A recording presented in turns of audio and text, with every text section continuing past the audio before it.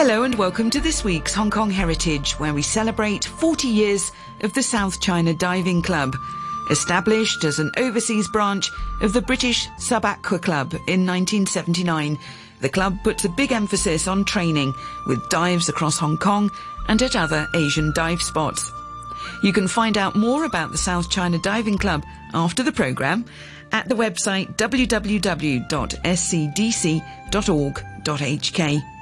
Among their activities, the club members check the reefs and count up the marine life for conservation projects here. They track shipwrecks dating back to the early 1800s and love to just marvel at the wonder of nature underwater, even if the visibility in Hong Kong waters can be less than elsewhere. I met up with two veteran divers of the club, W.H. Tam, who joined the club in 1983 and is a diving instructor and a retired civil servant, and George Lee, also a diving instructor and retired corporate executive, who joined the club in 1991, and the South China Diving Club chairman, Chris Dillon. George Lee began by telling me about his next exotic dive location. I'm going to Ecuador. Oh, wow. Okay. Galapagos in July with my daughter and my son. And I just came back from Raja Ampat after Chinese New Year. And that's where? In Indonesia. It's a national marine park.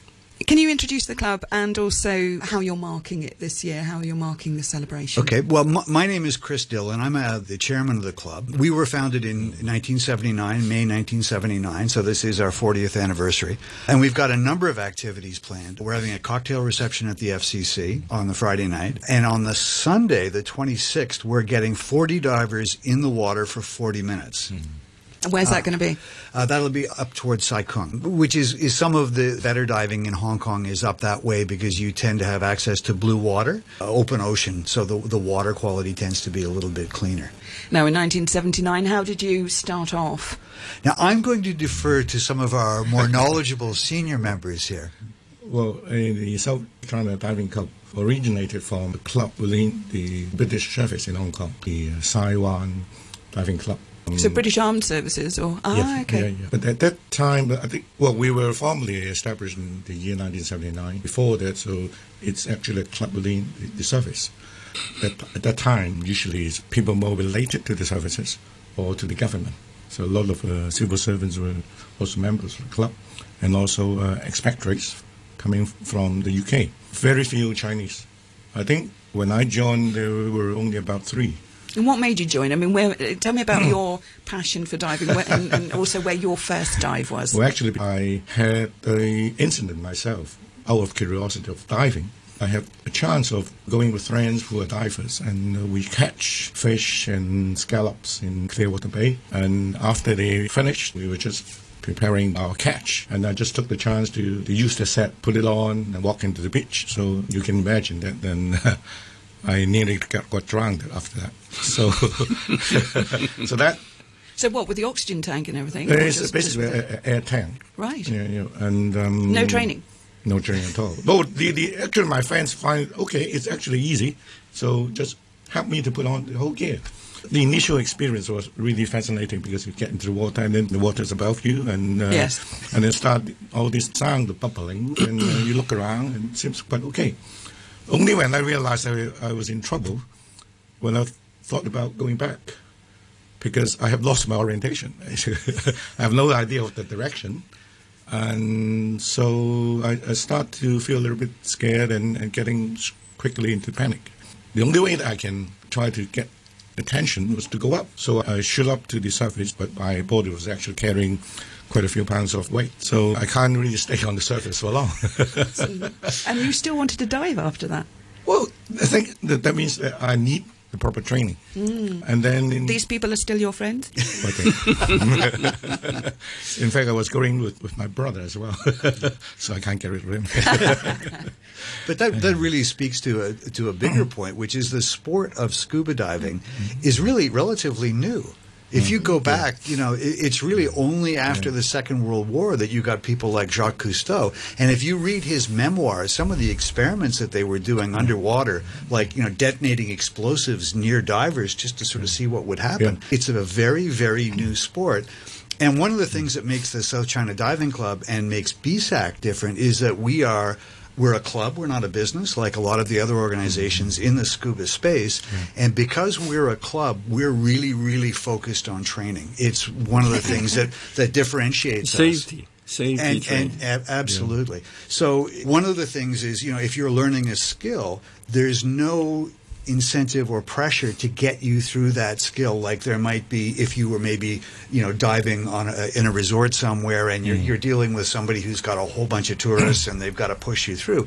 With us, the ethos is, as George was saying, is very much about safety, and we'll just work you through the skill set until you absolutely got muscle memory and you're comfortable with it, and then you move on to the next one, and it makes for comfortable, competent, skilled divers, and that's what we like.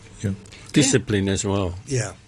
Actually, it was not easy to get into the club at that time because they need you to be able to demonstrate your skills in the water.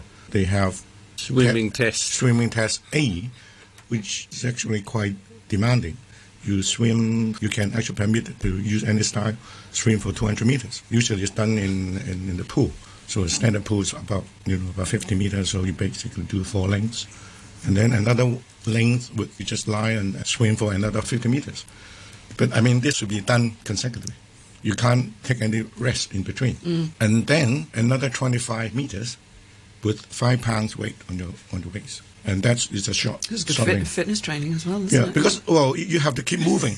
Because you have to keep moving, otherwise the weight will drag you down. I still remember doing this. Yeah, and then that's just. Actually, after that, you have to tread water. George Lee is now putting his hands out above his head.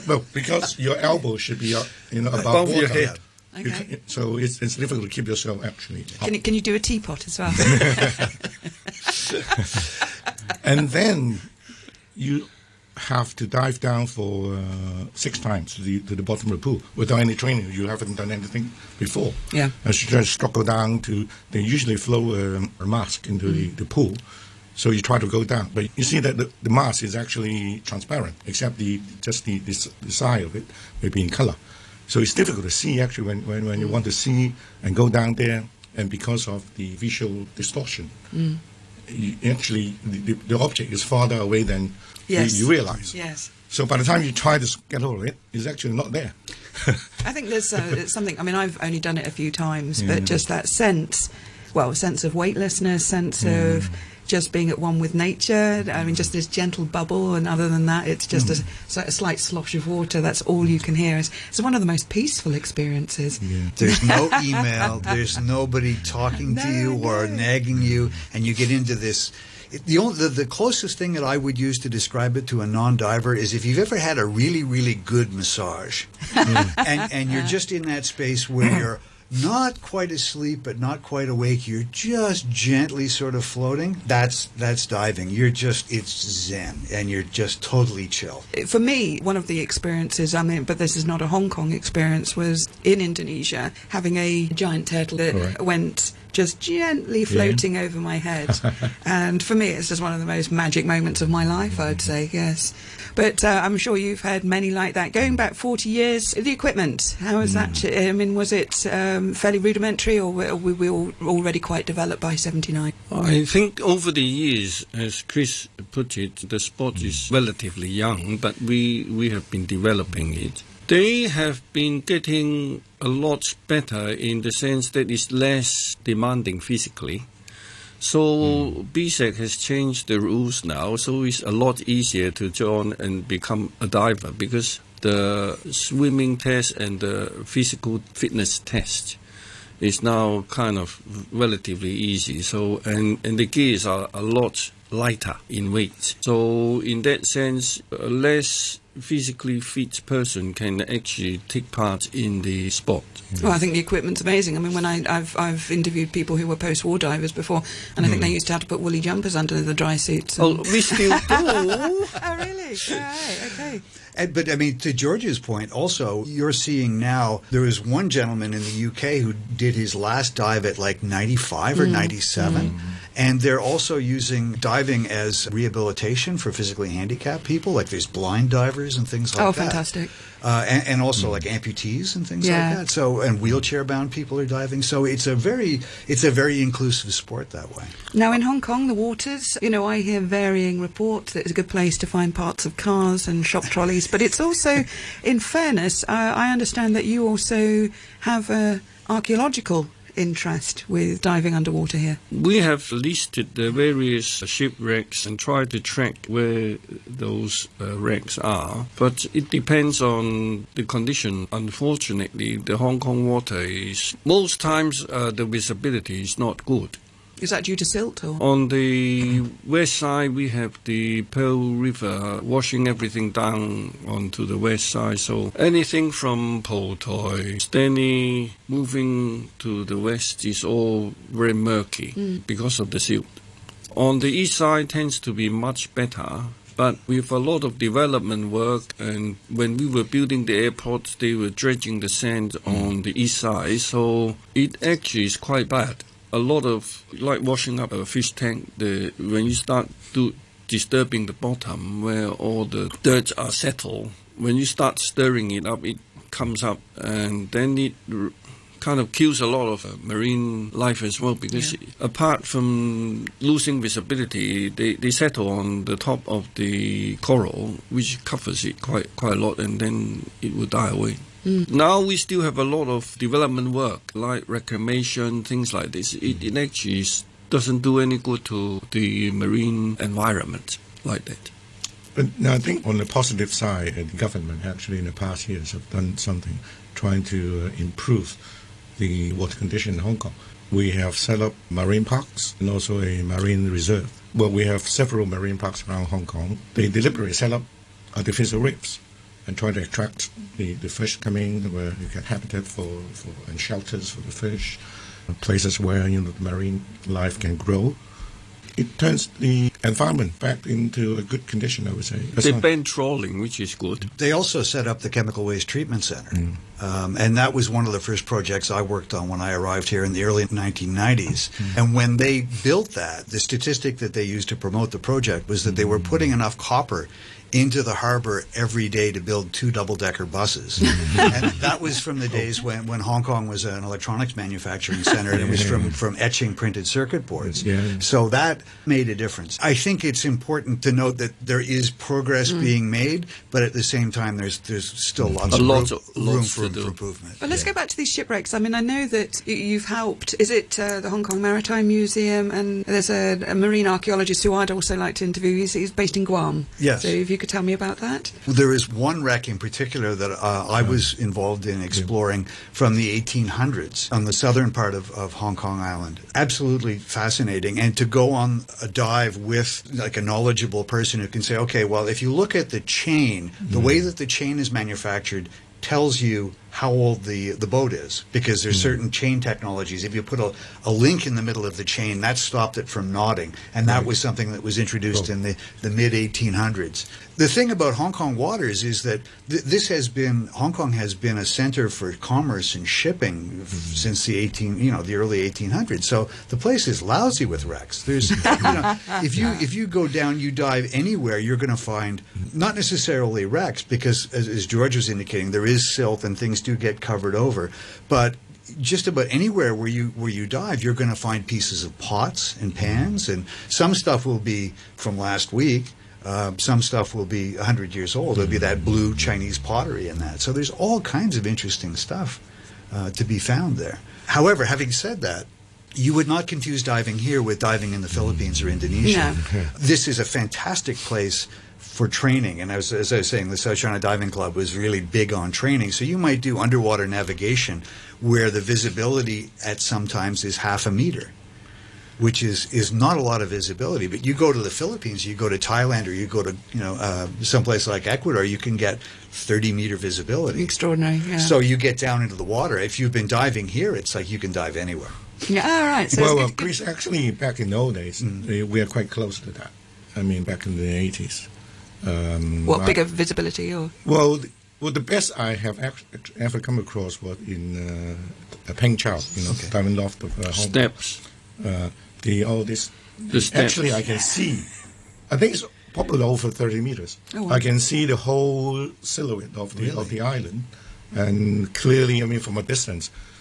Nowadays we can realize, the shape and the structure of this Dongpingzhou place. is a marine park, Oh, yeah, but no, before that. Before it's actually being established. So with the South China Diving Club, what sort of marine life have you seen over the years, sort of that's really been, wow, in Hong Kong? I saw with my daughter, Jennifer, at the time, and she was scared because it's such a big school of jacks circling. And I just couldn't believe I was in Hong Kong. A big school of, Jacks, what are jacks?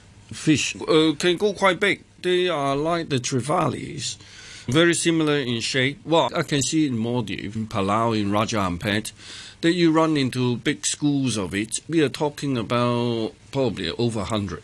Because, has the fishing moratorium here helped with getting more life back? Well, in fact, as I mentioned earlier about the marine parks, say, for example, the one in Zhou Tong, all this actually is boats being sunk. And inside the hull, you can see loads of So they've actually sunk some boats? Yes. I think, under those conditions, we can all still find those fish. Yeah. Of course, the main reason I think diving in Hong Kong is visibility.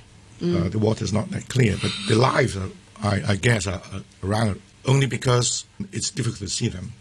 In fact, the one similar to what George mentioned, I come across once not exactly in Hong Kong, but not too far away, about some 17 miles from Hong Kong east, a place called Puerto Branco. It's somewhere between Hong Kong and China. I did come across also schools of tunas, which basically swim in front of you. Once it took about 3 minutes for them to clear. Wow. So this kind of condition you can find, or may not be in Hong Kong, but also it Yes. could be found pretty close. So we're really spoiled in Hong Kong. What we lose in local visibility, we make up for in fantastic geography. So we're smack dab in the middle of something called the Coral Triangle, and that starts, the top of that is the bottom of Japan, Okinawa, Taiwan, and that extends all the way down to places like Raja Ampat that George was talking about in Indonesia, and then over to the Philippines, and basically down to the top of Australia. So if you can imagine an equilateral triangle shaped like that. And what George was describing a minute ago about schools of jacks, you're talking about fish that are half a meter long, and you get into the water and you will be surrounded. You're just totally surrounded by fish, and they can be half a meter long. I've been in clouds, schools of fish, of tens of thousands of fish that are an inch long. And that's also, you snap your finger like that, boom, they all disappear. It is magic. Yeah. Breathtaking and scary if you see it the first time. I actually went into the center like I normally do of the circle, and then you just look around, you say, wow, amazing. It restored my sense of awe with the universe, just because it is just so spectacular. And so when what George is talking about schools of jacks, we are at a bit of a disadvantage in Hong Kong in terms of local visibility and local marine life, but we're so close to places like the Philippines and Thailand and Indonesia. And when you do get into the water there's places like Richelieu Rock in Thailand where everything, there's a profusion of everything from fish the size of your fingernail to tuna. 2 meter long tuna. It is literally breathtaking. Just to give you the sites, it was in Gongzhou, which is actually east of Ta Mun. And then I think there's another side apart from Dongpingzhou is what we call Breakers Reef, which is also on a good day is as good as in the Philippines. And that's just a couple of rocks sticking up in the middle of the ocean. You couldn't see it. Yeah, unless you knew what you were looking for, you'd never see it. So I can say if you know the place, you can still find a lot of good dive sites in Hong Kong. Yes, and I'm purposely not asking you where the ships are, because there's a bit of a problem, isn't there, that people do illegal fishing? Yes, and of course, if you've got reefs and you've got structures like that attracts everything from the smallest fish to the medium-sized fish to, so And we are very protective.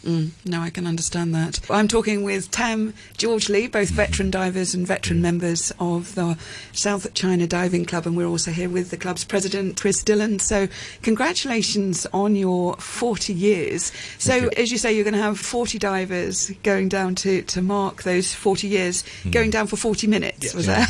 So, 40s. Yeah. Yes, exactly. We were trying to think about 40 meters as well, but unfortunately in Hong Kong you can't find that. Now, with your members, I know that you're multicultural. Are you multi-age as well? I mean, have you got plenty of youngsters coming I'm through? very young. We have divers ranging in age from 2 to 29. We've got a couple of those, and we've got some who are between 60 and 69. So it's a really nice spectrum of ages. And I mentioned a little bit earlier about the sort of the club ethos at the South China Diving Club about training.